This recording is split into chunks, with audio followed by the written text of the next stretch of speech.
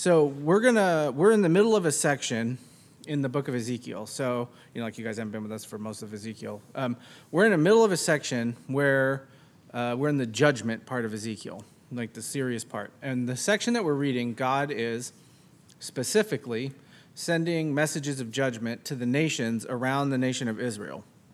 Because when God judged the nation of Israel and the city of Jerusalem was destroyed by King Nebuchadnezzar, the king of the Babylonians, a lot of the nations around them kind of laughed and took territory, and it was not great the way they acted.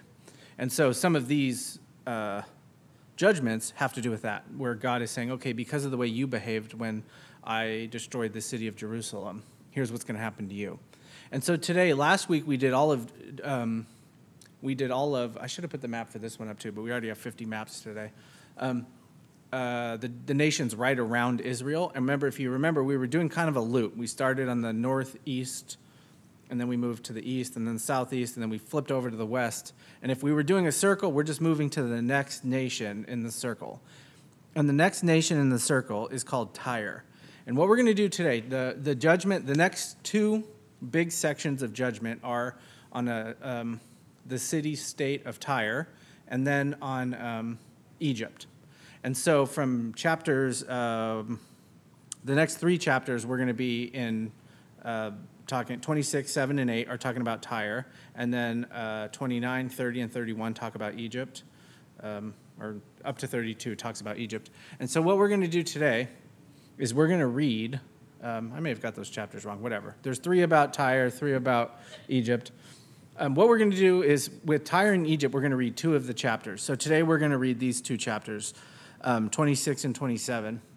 And then next week we're going to do a sermon where in chapter 28 and chapter 32, so in Tyre and in Egypt, there are specific judgments to the leaders of those nations.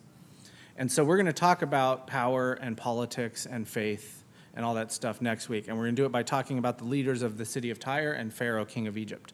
So for each of these, for Tyre and Egypt, we're going to take 2 chapters, basically, for each one to talk about the whole nation. That's what we're going to do today. So first, what I want you to do is just to see where Tyre is on a map. So if you look at this map, Tyre is way up in the top left there. Do you see that where it says Tyre? And way at the top, there's a tiny little city. Oh, yeah, there you go. Thanks, man. Nice. Look at us. Have you been shining that on my face when nobody's looking, when I can't see? Yeah. Anyway, so that's the city of Tyre. It's on the Phoenician coast. It was about 20 miles down the coast from a city called Sidon. So when you see it in the New Testament, they're often lumped together, Tyre and Sidon. You'll see both of these. And it was an ancient city. It's at least as old as Abraham. We know it was there when Abraham was around. And then what I want to do is I want to show you what the city looked like. So this is actually a little weird city. So this is a map of a battle we'll talk about in a second. But the main city of Tyre was on an island. And I wrote it down, I thought, somewhere. Maybe it's later in my notes. I think it's like 1.5 miles off the coast. And it was an island, and the island had a wall. So that red line on the island is the wall. And it's completely surrounding the city of Tyre. And then there's, hey, shine your little light there on the bay. Do you see the bay right there where those 2 boats are going in? Looks like a cat. Yeah, those were like that's like the main entrance to the city of Tyre. There was a bay where there were ports and that sort of stuff. And Tyre was a very important center of trade. This was like the center hub for all of goods and stuff to be shipped all over the Mediterranean. So if you were bringing stuff to Tyre, and you would bring it to the mainland, and you would bring it to this whole little area. Now the prophecy, before we jump into that, before we actually read it, I'm just going to tell you what happens. This prophecy is one of many prophecies in the Old Testament about this city. We see these oracles of judgment in, I wrote down here, Isaiah, Amos, Joel, Zechariah, and Jeremiah, and Ezekiel. That's 6 of them. 6 of the prophets all have judgments against this city. And basically, they all say the exact same thing. God is going to bring this city to its knees. He will humble and then destroy it. And so here in Ezekiel 26 through 28, he specifically says, I'm going to do it by using the Babylonians first and then a bunch of other nations after the Babylonians. Now, here's the problem. This is one of those places where prophecy has sort of multiple levels of fulfillment, right? We've talked about this. Prophecy is not like a weird secret code where you have to find the one instance or that sort of a thing. It's a bit muddy exactly what's going on here. So again, this is the geography of the city of Tyre. This city, though, had temples and all sorts of stuff on the mainland. So on the island. The island was the main city of Tyre. But then there was another city called Old Tyre. And that also had a bunch of very important temples and buildings and stuff. And that city was where those blue guys are on this map, right? And so Tyre, when you talk about Tyre, it's a little confusing. Which one are you talking about? Are you talking about the one on the island? Are you talking about the one on the main coast? And so it gets a little confusing because when God says, I'm going to destroy the city of Tyre, I'm going to use Nebuchadnezzar to do it, and then I'm going to use a bunch of other nations to do it, what exactly does he mean? Does the old city get destroyed? Does the new city get destroyed? Well, this is what happened. First, the Babylonians sieged the city. So King Nebuchadnezzar brought his whole army, the same guys that destroyed Jerusalem, and they came up and they sieged the city of Tyre, and they destroyed the old city that's on the mainland. But for, I think it was like 13 years, they camped out and did a sea blockade of the island city of Tyre. For 13 years, nobody could get in and out of this city. And Nebuchadnezzar lost. So God says, I'm going to use Nebuchadnezzar and these other nations, and they're going to destroy your city. But Nebuchadnezzar didn't actually destroy the city. He destroyed the old city, but not the new city. So I think, though, that's one level of fulfillment. He destroyed it economically. By the time it was over, he didn't lose exactly. It was kind of a stalemate, and then Tyre agreed to become a vassal state. So basically, they worked for Nebuchadnezzar now, right? So that's one level of fulfillment. But I think the biggest level of fulfillment happened a few years later. In the year 332, there's a guy named Alexander the Great. You heard of him? Because he's great. I mean, he's not really. He killed a lot of people. He's kind of a turkey, This is one of the most famous battles in history. Now, it was hard for me to not make this whole sermon just telling you about this battle because I've watched, I remember watching a while ago, like a 6-part documentary about this battle specifically on YouTube or something, History Channel, maybe back when they still talked about history and not Cajun Pawn Stars or whatever. This is a really famous battle. And what happened was he approached the city, and at first he did what they always do. They send out an envoy, hey, we're going to take over your city unless blah, blah, blah. Can we come to an agreement? And the Tyrians got really arrogant. And so they thought, nobody will ever take our city. Nebuchadnezzar couldn't even do it. And so he sent some guys on a boat, and they went out first he destroyed the mainland, And then the main city of Tyre again, poor main city of Tyre, old Tyre, right? He just keeps getting destroyed. So then he gets some guys on a boat, and they go out to the island city. They get off the boat, and they say, we're from Alexander. And then they kill him. Then they take him up on the walls, and they throw him off the walls, the bodies, so they float back to the mainland where Alexander and his armies were. Now, if you know anything about Alexander, he took that personally, you guys. He got pretty mad. And he made it his mission. I am going to destroy this city. I don't care what it takes. I don't care how many people have to die. I don't care how long it takes. We are going to destroy this city. And so he did. He came up with this plan that is insane, but he actually did it. Okay, so this is what he did. He built a land bridge a mile and a half. I think it was a mile and a half. I thought I wrote down, but I guess I didn't. But he built this bridge, they call it a mole, across the waterway so that his army could just walk into the island city. Now, anybody know how far Alcatraz is? I don't know. Was it like a mile and a half? I feel like looking at Alcatraz feels like about how far away this city is. Could you imagine somebody going, we're going to get to Alcatraz and we're going to do it thousands of years ago by piling up rocks and building a little bridge, and building this bridge. And so it was a whole thing, right? So as he started building it, the Tyrians, they had a really great navy, and so they attacked it and whatnot. They set fire to it and all the wood.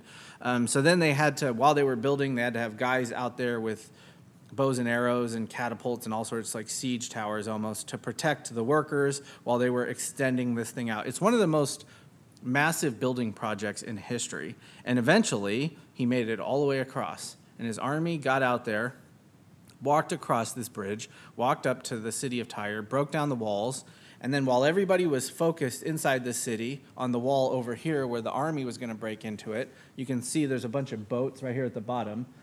They broke through the wall right here with a bunch of boats. And so all of a sudden, the armies of Alexander and all of his mercenaries and all these nations had promised Tyre, like Sidon and some of these other nations, Egypt, they promised Tyre, we'll come to your defense if Alexander makes it across. And then all of them ended up siding with Alexander. So he had this massive navy, massive army, and they busted into the city. They broke down the wall. They ravaged the city, raped and pillaged, burned the temples, killed tens of thousands. They took 2,000 of the soldiers and then crucified them on the beaches outside the wall surrounding the city. So they made a wall of people being crucified. They took 30,000 people into slavery away from the city. It was absolutely brutal. This oracle is, in Ezekiel, it points to that level of destruction. God says, this is what's going to happen to your city, and this is why it's going to happen. So let's take a look at why, and then we'll see how this truth kind of affects us thousands of years later, right? All right, so follow along. We'll be in Ezekiel. We're going to read 26 and 27. Hold on a sec. I'm going to move this out of the way.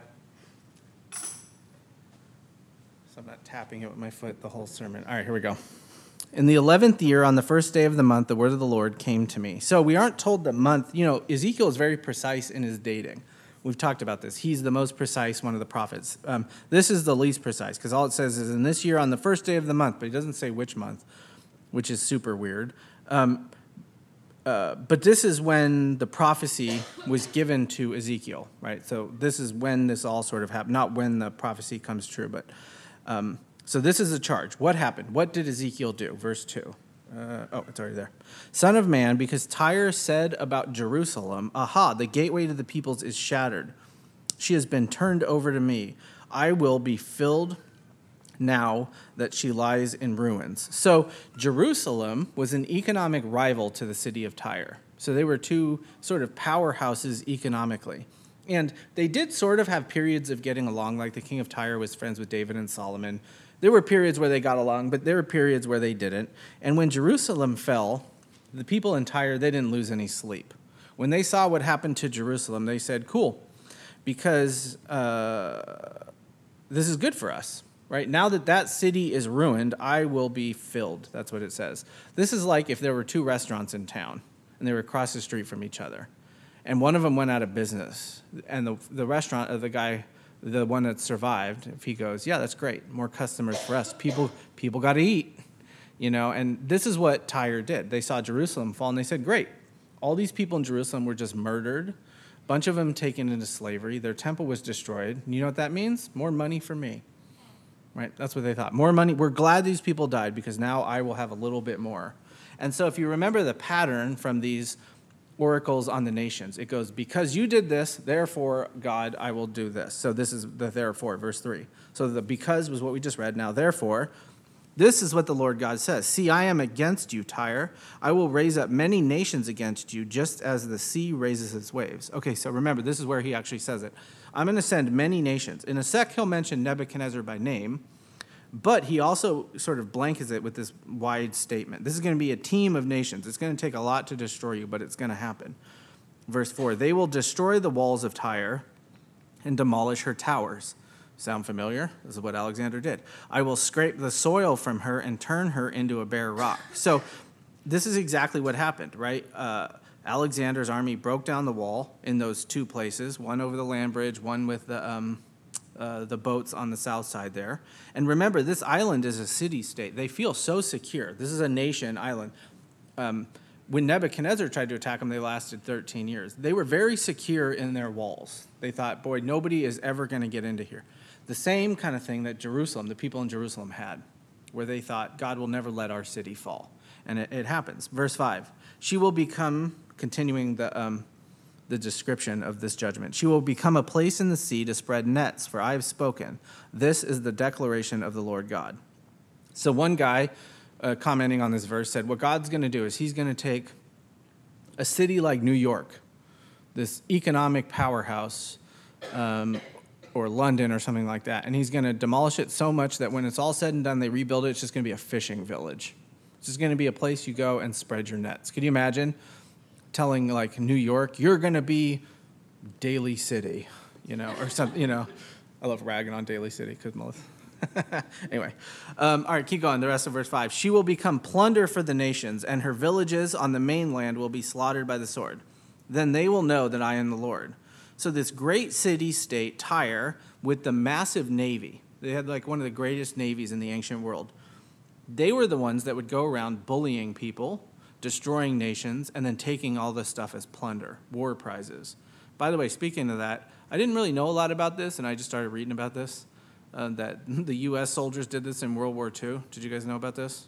I know, I hadn't really read a lot about this, but I was watching Pawn Stars, speaking of how much I hate the History Channel. I love Pawn Stars, actually. And this guy was selling something that he's like, yeah, my dad brought this home. It was like a compass or something. Brought this home from Germany. And I was like, so he just stole it from some people? And then I looked it up, and that's what he did. Right? They were marching through Germany, and you could just put a stamp on anything and send it home and fill out a form, and that was your war plunder. I thought we were done with that, but I guess not. Anyway, it was a way bigger thing in the ancient world. And these were the people that used to do that to everybody. They used to go around, bully people, and take their lunch. And God said, now you're going to be the pathetic one sitting at the cafeteria, and somebody bigger than you is going to come along, and he's going to take your lunch, and there's nothing you can do about it. You're going to get a taste of your own medicine. Oh, how the turntables. Now, you guys don't watch The Office? All right, anyway, keep going. Verse 7, for this is what the Lord God says. See, I am about to bring Nebuchadnezzar of Babylon, king of kings, against Tyre from the north with horses, chariots, cavalry, and a huge assembly of troops. He will slaughter your villages in the mainland with your sword. So that's what he did when he destroyed the old city of Tyre.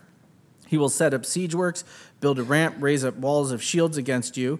And Nebuchadnezzar did all that stuff. He will direct blows of his battering rams against your walls and tear down your towers with his iron tools. His horses will be so numerous that the dust will cover you. When he enters your gates, as an army entering a breached city, your walls will shake from the noisy cavalry, wagons, and chariots. He will trample all your streets with hooves and horses. He will slaughter your people with the sword, and your mighty pillars will fall to the ground. Then they will take your wealth as spoil and plunder your merchandise. They will demolish your walls and tear down your beautiful homes. Then they will throw your stones, timber, and soil into the water. So again, it says here, this is how this prophecy worked. I'm going to send a bunch of nations, and they're going to do stuff to you. I'm going to send Nebuchadnezzar. He's going to do stuff to you. And then he gives the list. So some of the stuff in that description doesn't really apply to Nebuchadnezzar, but does apply to, I'm talking about Alexander specifically, but there were other times. The Romans, I think, at one point destroyed Tyre. Years later, Islamic armies came and did kind of the same thing and destroyed this city. Was the final destruction of this city was in, I remember reading it, I forget, it was like, I don't know, the 800s or 900s, something like that. So a lot of this stuff, it just kind of happened over and over again. And the imagery that's used in all of this is stuff that people in the ancient world would have immediately recognized. This is an army sieging a city and doing what armies do all the time, where they break into the city and they destroy everything. It's brutal. Verse 13, I will put an end to the noise of your songs, and the sound of your lyres will no longer be heard. I will turn you into a bare rock and a place to spread nets. You will never be rebuilt, for I, the Lord, have spoken. This is the declaration of the Lord God. So first he says, I'm going to put an end to your songs. So this is a carefree society, successful. They're very wealthy city, and they don't have a lot to worry about. They're loved by a lot of people, feared by a lot of people. And God says, you guys are all just happy-go-lucky. I'm going to put an end to that. You're not going to sing these kind of songs anymore. And then your city will never be rebuilt. Well, the city of Tyre was rebuilt a bunch of times, actually. But I think this is one of those places where Scripture uses sort of hyperbolic language. You'll never be rebuilt, meaning not they won't put up little shacks and stuff, but you will never have the level that you will be, you will never be rebuilt in the same way again, right? You won't be this great city that you used to be. And now, actually, if you look up Tyre, if you go to where Tyre is now, the waterway between the island, the geography has changed. You can walk out there now. And it's just, there's not really a lot out there. It's like a 7-Eleven and no, I'm just kidding. I don't really know what's out there. But what I read was it's not this massive city state that's an economic powerhouse. Anybody ever been on vacation to Tyre? Nope. right? Anybody had at work do some major business deals and go to a conference in Tyre? No. So it was rebuilt, kind of, but not like to its former glory. So how did the people then around them react to the judgment? That's the next part. So God says, I'm going to judge the city. It's going to fall. And then this is what the Lord says to Tyre in verse 15. Won't the coasts and islands quake at the sound of your downfall when the wounded groan and slaughter occurs within you? All the princes of the sea will descend from their thrones, remove their robes, strip off their embroidered garments. They will clothe themselves with trembling. They will sit on the ground, tremble continually, and be appalled at you. Then they will lament for you and say of you, how you have perished, city of renown, you who were populated from the seas, she who was powerful on the sea, and all her inhabitants inflicted their terror. Now the coastlines tremble, and on the day of your downfall, the island and the seas are alarmed by your demise. So the people around them will see the devastation that God brings on this city, and they will mourn, and they will weep as this one great city, this economic juggernaut, falls and is completely humbled. And that's how bad this judgment will be. And so what Ezekiel, he's giving you the level. It's going to be so bad that everybody looks at you and goes, ooh. Have you ever had an injury like that? I have. Where you thought it wasn't that bad, and then everybody around you had a face, and you're like, what? And then you look down, and half your foot is gone, You guys remember that? Yeah.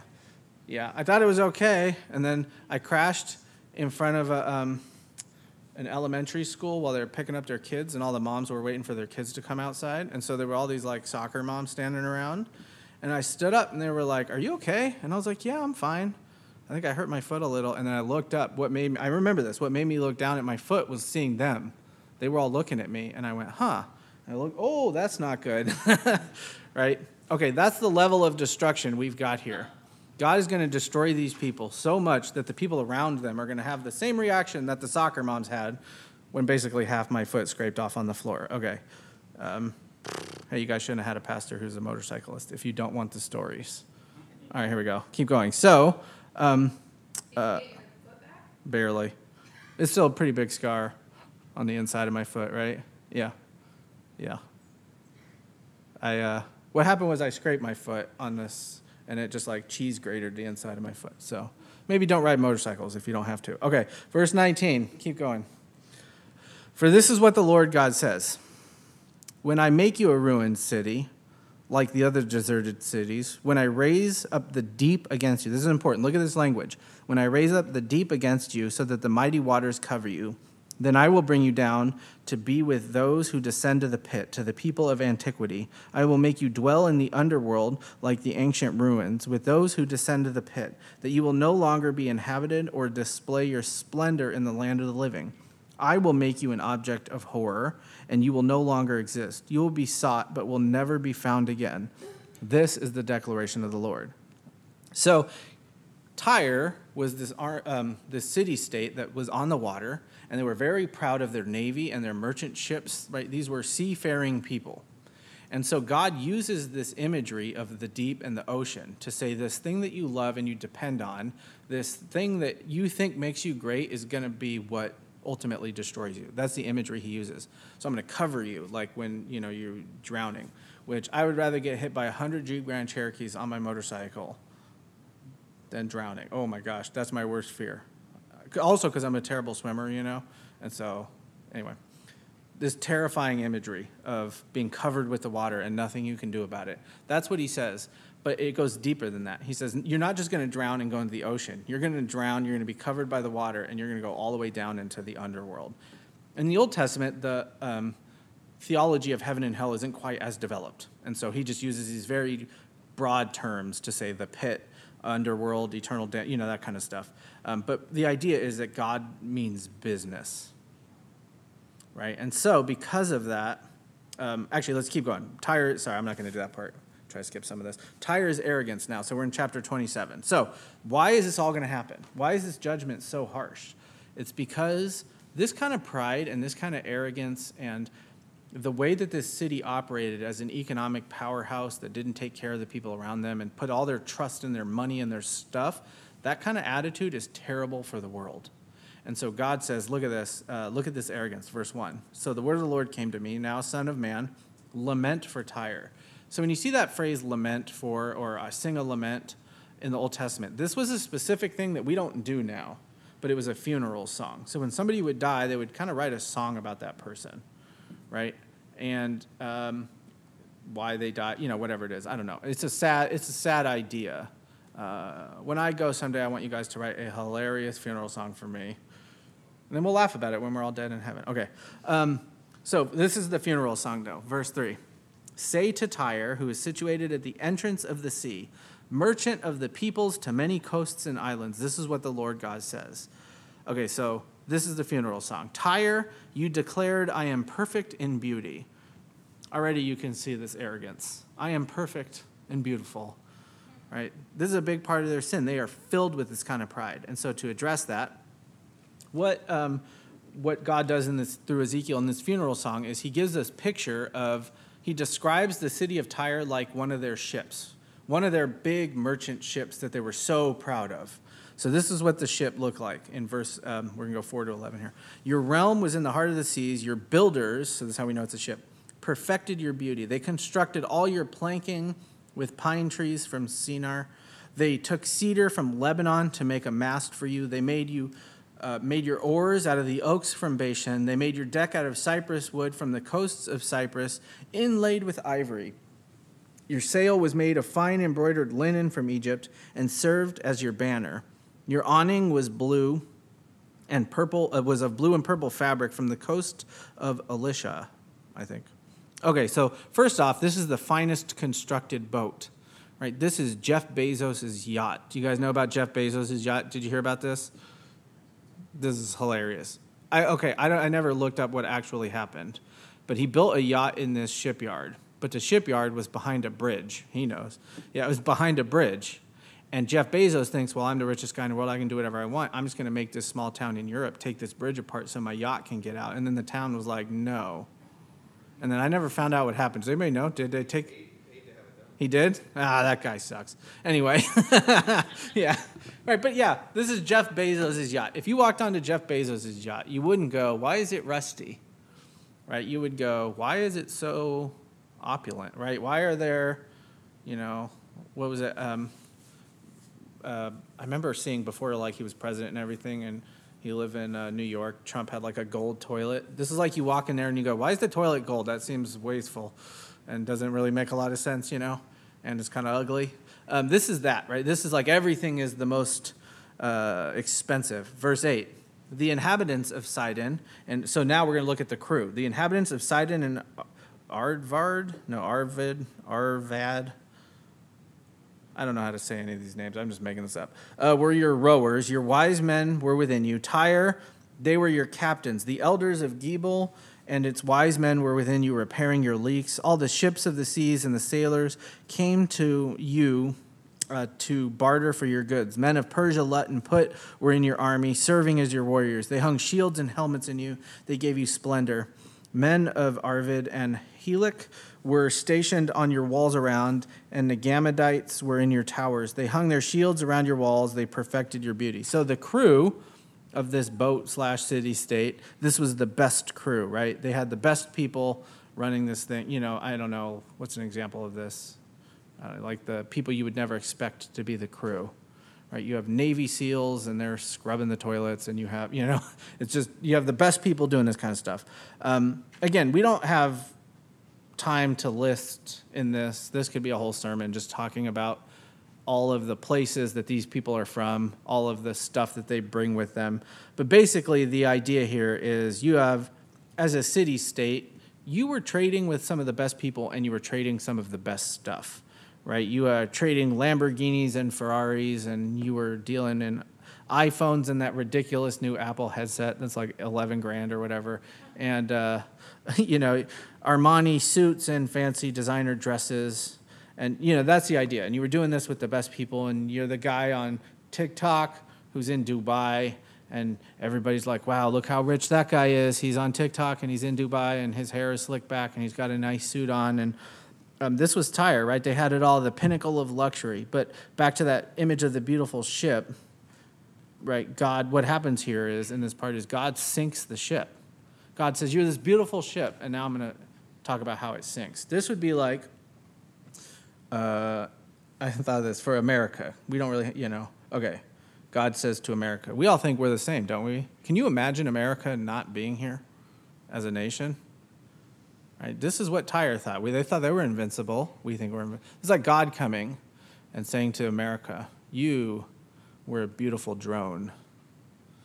You had, I don't know what's the wingspan of those big giant drones, 40-foot wingspan, or I don't know, big, lots of bombs to drop, best radar, or I don't know how a drone works, but all the nicest stuff. You're a titanium drone with gold inlays and all this stuff. You're the best drone in the world. And then you got shot out of the sky. And some kid found you, and he melted down the metal, and he made you a toaster. And now you sit in some small town making toast for some family that nobody cares about, right? You used to sail the skies and put fear into the hearts of men, and now you burn bagels, right? That's basically what he tells him here, right? And that's because you're nothing now. You were this beautiful ship, and now you're going to be nothing. And so, in this next section, what he talks about is not just he'll get to the sinking of the ship and all that stuff, but in this next section, he gives a list of all the people that Tyre used to trade with. Right, these are all the list. This is the Rolodex. You guys know about that? You remember that from back in the day? You do know what that is? I'm shocked. This is the contacts list in your app, right? These are the people that... I remember watching a podcast once, and they asked some guy, I don't even remember who the two people were, but I saw a clip of this, and they said, who's the most famous person in your phone?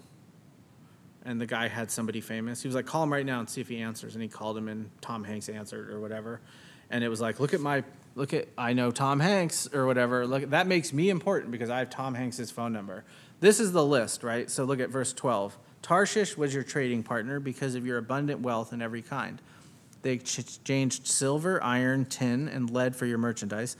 Juvan and Tubal, Mekish were your merchants. They exchanged slaves and bronze utensils for your goods. Those from Beth Tagarmah, maybe, exchanged horses, war horses, and mules for your merchandise. Men of Dedan were also your merchants. Many coasts and islands were your regular markets. They brought back ivory tusks and ebony as your payment. Aram was your trading partner because of your numerous products. They exchanged turquoise, purple, embroidered cloth, fine linen, coral, rubies for your merchandise. Judah, that's the people of God, and the land of Israel were your merchants. They exchanged wheat from Minnith, meal, honey, oil, and balm for your goods. Damascus was also your trading partner because of the numerous products and your abundant wealth of every kind, trading in wine from Helbon and white wool. Vedin and Javan from Uzal dealt with your merchandise. Wrought iron, cassia, and aromatic cane were exchanged for your goods. Dedan was your merchant in saddle cloths for riding. Arabia and all the princes of Kedar were your business partners, trading with them lambs, rams, and goats. The merchants of Sheba and Ramah traded with you. For your merchandise, they exchanged the best of all spices, all kinds of precious stones as well as gold. Haran, Canaan,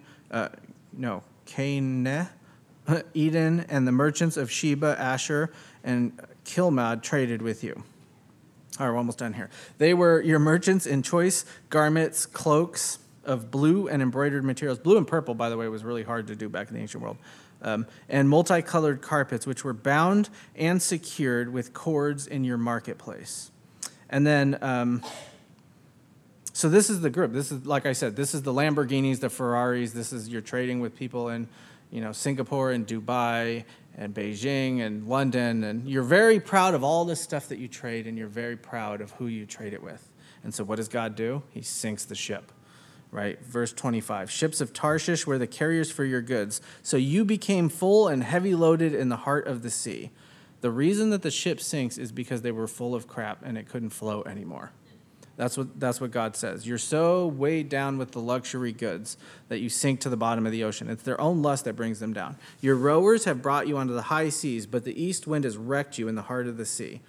The east being Babylon and Alexander, they all came from the east. Your wealth, merchandise, and goods, your sailors and captives, captains, those who repair your leaks, those who barter for your goods, and all the warriors on board, with all the other people within you, sink into the heart of the sea on the day of your downfall. The countryside shakes, and the sound of your sailors cry.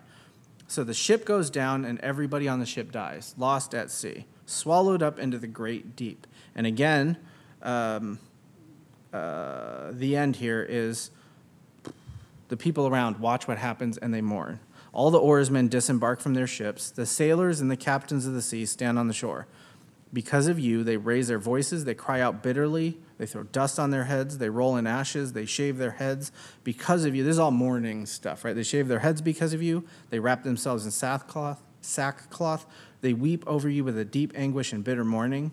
In their wailing, they lament for you, mourning over you. Who was like Tyre, silenced in the middle of the sea? When your merchandise was unloaded from the sea, you satisfied many people. You enriched the kings of the earth with your abundant wealth and goods. Now you are wrecked by the sea and the depths of the waters. Your goods and the people within you have gone down. All the inhabitants of the coast and islands are appalled at you. The kings, they shudder with fear. Their faces are contorted. Those who trade among the peoples scoff at you. You have become an object of horror, and you will never exist again. So you'll be dead and gone. Your luxuries will be at the bottom of the sea, and all that will be left of you is the memory of the people around you, who it turns out, they didn't really love you. They just wanted to use you for the stuff that you brought them. Next week, we're going to talk about the leader of Tyre specifically, but for now, that's where we're going to stop. And what I want to do is take a minute and look at the fall of this city and why God said that he would do it. Somebody shouted out, what's the big problem with the city of Tyre? Pride. Yep, pride. That's what God said. God hates pride, right? Not just, that's kind of annoying, pride. He hates it. And he hates specifically what pride, how it shows up in our lives. And the Bible uses this word that we don't use a lot in English, but it's this word, it shows up in Hebrew and Greek, boasting. You know, boasting? All right, here I'm going to tell you, this was the mistake of Tyre. They sought fulfillment in life by boasting, by being filled with pride. Now, let me tell you how this works, this kind of pride and boasting. Okay, here's the 3 steps to boasting. You have an inner pride about whatever, okay, about something. Something you're good at, and you're proud of yourself. And you just think, man, not just like, oh, hey, that's cool, I'm good at that. That's not really pride. Pride is, I'm better than you because I'm good at that. Look how good I am at this. Right? You knock other people down to lift yourself up. And so the way that plays out is you make sure that everybody sees it and comments. Right? The one thing pride hates is not being recognized by the people around you. You know, and we all know that feeling because we're all proud. When we think we should be getting recognition for something and we don't get it. That eats us alive. And so the third thing that happens with boasting is people praise you for whatever. Everybody sees it, makes their comments. So then you internalize those comments and that praise, and then you build your whole identity on it. This is what props me up. So it starts with, I'm good at, something. Right? I'm the world's best basket weaver. Okay? I make the best baskets. These are primo baskets. I sell them on Etsy. And then what I need everybody to buy these baskets, and I need them to write in the comments how good these baskets are. And when they do, all of a sudden I'm very proud of myself. And I think, you know who I am? I'm the guy who makes baskets. Now, Proverbs says this, talking about pride and boasting. A scoffer is the name of the arrogant, haughty man who acts with arrogance and pride. The Bible calls this person a scoffer. That's not a great word. Right, this is not a nice term. The Bible says basically over and over again, God is not digging people who do this. Like, God does not like this kind of pride. But we're all built this way, aren't we? We're all proud. Let me tell you a couple of ways that here, I'll go back to this threefold pattern here. I'll leave the slide here for a minute. Think about how this shows up in our lives. You think, oh, church people, we don't do this. We absolutely do this, and we're terrible at it. It shows up in ministry. Okay? Pastor. Yeah, looking at you, starting a church, right? Just kidding. Right, this shows up with us pastors. Is first step, I'm a really good preacher. Second step, I need people to tell me I'm a really good preacher. And then third step is, who am I? I'm the preacher. right? That's boasting. And building my identity on, I'm not a child of God, I'm the preacher who happens to also be a child of God. We do this with work, right? I'm really good at my job. I don't know, I've never been good at a job, but I'm really good at my job.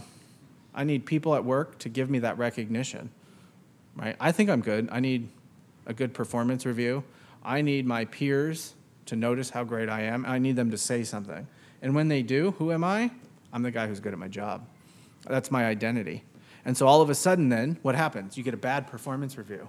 And it's not a surface level thing that you can change. They've attacked my identity because I'm proud and because I'm a boaster, right? This happens with knowledge, right? For the 2 or 3 of you who might have been good at school. Just kidding. But you do something good at school, you think you're pretty smart. I need people to tell me I'm smart. I was the valedictorian, whatever it was. Now who are you? I'm the smart kid. And then all of a sudden you get an F on a test. What happens? It's not just an F on a test. You've knocked my whole identity, and I don't know how to live with this. This is why they closed off the tower at UC Berkeley. Did you know about this? That you used to be able to, you used to be able to go up to the tower and look at the view. And then kids kept jumping off the tower. Berkeley kids, these are smart kids, right? But they get an F on a test after getting A's for their whole lives, and it knocked their identity. This is pride. This is boasting. We do this in our chapter here. It seems to be that one of the ways that this played out was Tyre was very proud of their Rolodex, very proud of their connections. I have Tom Hanks' phone number. And you start you working in conversations. Oh, yeah, I was just talking to Tom the other day. Oh, Tom Hanks. And now you're the guy who knows Tom Hanks. And then you go to a party and Tom Hanks says, I'm sorry, what was your name again? And your whole identity is shattered. Or your business falls apart and your connections, that's kind of a joke, but a lot of people, our connections and our, I think people use something called LinkedIn, right, where they look at all these people I know. I've never had a real job, so I'm not on LinkedIn, but, like this, look at all my connections. And then when something there falls apart, it's an attack on identity. We do it with our family. Look how good of a parent I am. I need people to see that. And then your kid grows up and sucks, and you're like, I'm terrible. Like, it knocks my whole identity. We do this with where our family status, like, oh, I'm a trust fund kid. Look at who my family is. Like, I saw a guy getting on video. Remember I talked about how we shouldn't watch those videos about people getting kicked off the planes, Well, anyway, I saw one of those videos, and it was a kid getting kicked off a plane, and he was shouting, you know who my dad is? And I was like, what does that have to do with that you're drunk on the plane, man? We do this with our economic status, how much money we have. We do this with our racial identity. We do it with how many followers we have online and who likes what. And all of a sudden you post something and nobody likes it, And then you're like, that got me right in the heart. Why did that get you in the heart? Who cares, right? Because it's more of your identity than it should be. We do this with personality traits. I'm the funny one. Now I have to always be the funny one. We do this with negative traits. I'm the depressed one, right? We build our identities on this thing, and underneath all of that stuff is the same problem that we had with Tyre. It was pride and boasting. There's a story in the book of Esther, and there's a guy named Haman. Now, yeah, there you go. I was about to say, Jewish families have a tradition where they tell this story every year at Purim, and every time they mention Haman, everybody's supposed to boo and hiss and everything. Yeah. And when I used to do this with my youth group, we read the book of Esther. It got really funny. They would throw stuff at me and hissing, and it became how loud could the whole youth group get while we were doing this? Well, anyway, he was a turkey, and he worked for the king of Persia, but he was right below him, right? He was a pretty important guy. And there's 2 incidents that we see where really we see this play out in his life. The first one is he hated Esther's uncle, this guy named Mordecai, because one day Haman, he walks into the room and everybody bows down to him, right? Oh, my Lord. And he looks up and he sees this whole crowd of people bowing, and Mordecai's standing there like this. And he thinks, I hate this guy so much. So what does he do? Look at this in Esther. He goes home. He controlled himself, and he went home because he wanted to kill him. Okay?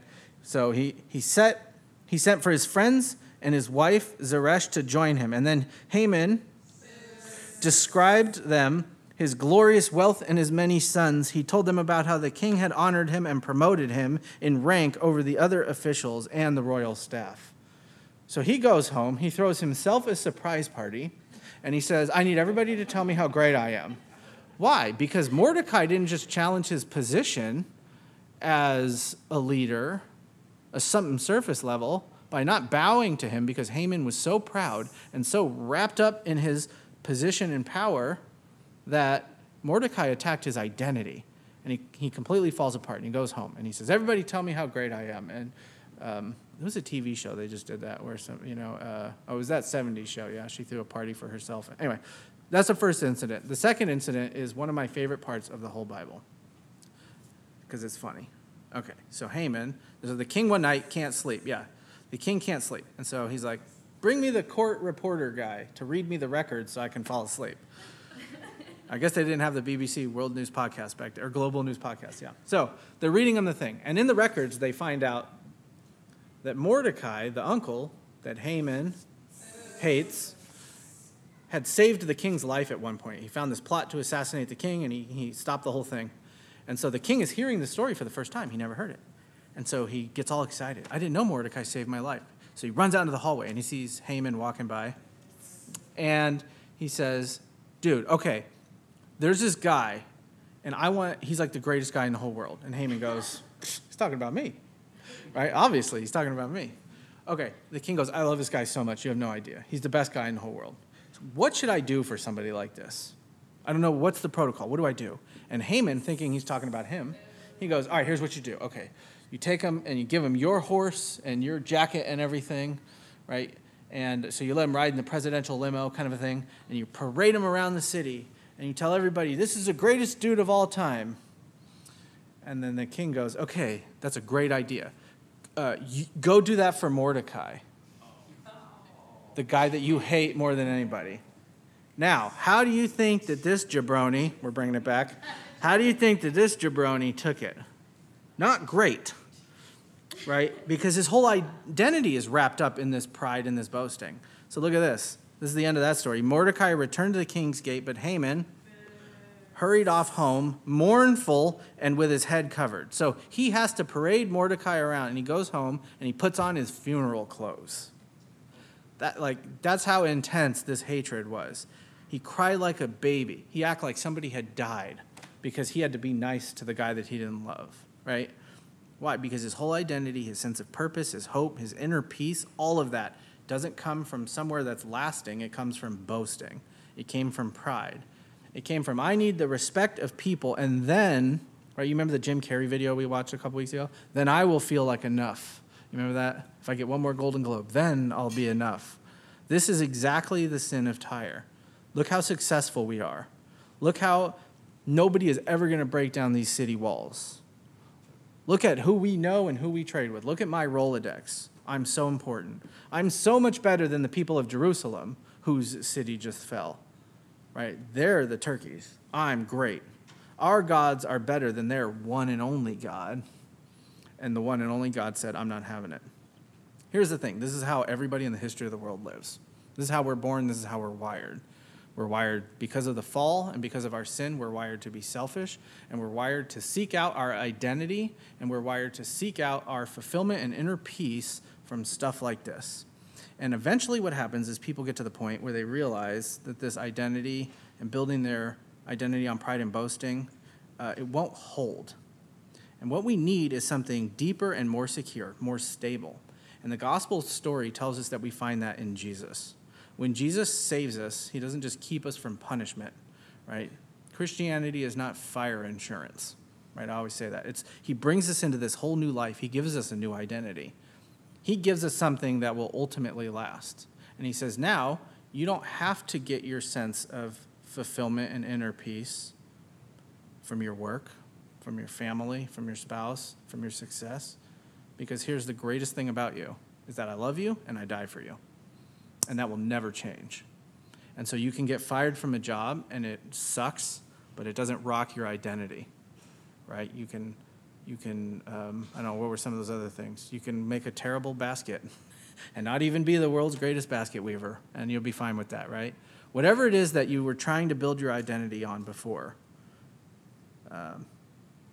in Christianity is replaced with is replaced with the gospel story, is replaced with the love of God. That's what the people of Tyre never really seemed to learn. That's what people like Mordecai never really seemed to learn. But looking at this whole story through the eyes of the New Testament, this is exactly what we see. The judgment that fell on Tyre, right? The death and the destruction and the wrath of God, all that stuff, all of that fell on Jesus on the cross. And because all of that wrath and all of that judgment fell on Jesus, we are redeemed and we are recreated into something new, into something better. And we're given a foundation that nobody can ever take away from you. You can be put in prison like Paul, right? Where he's dying, he thinks he's about to die, and he's excited. He says, nobody can take this away from me. Nobody can take away my truest identity. And so the application to a sermon like this then is very simple. Go home and ask yourself this question: what's my foundation? Right? Is my foundation something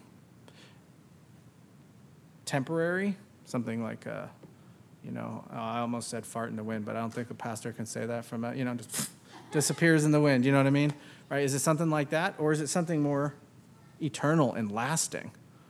Right? And the way that you can tell is by how you react in these situations. Right? When you react so poorly because whatever it is, right? Because a bad review at work, it's because your identity is built on your work.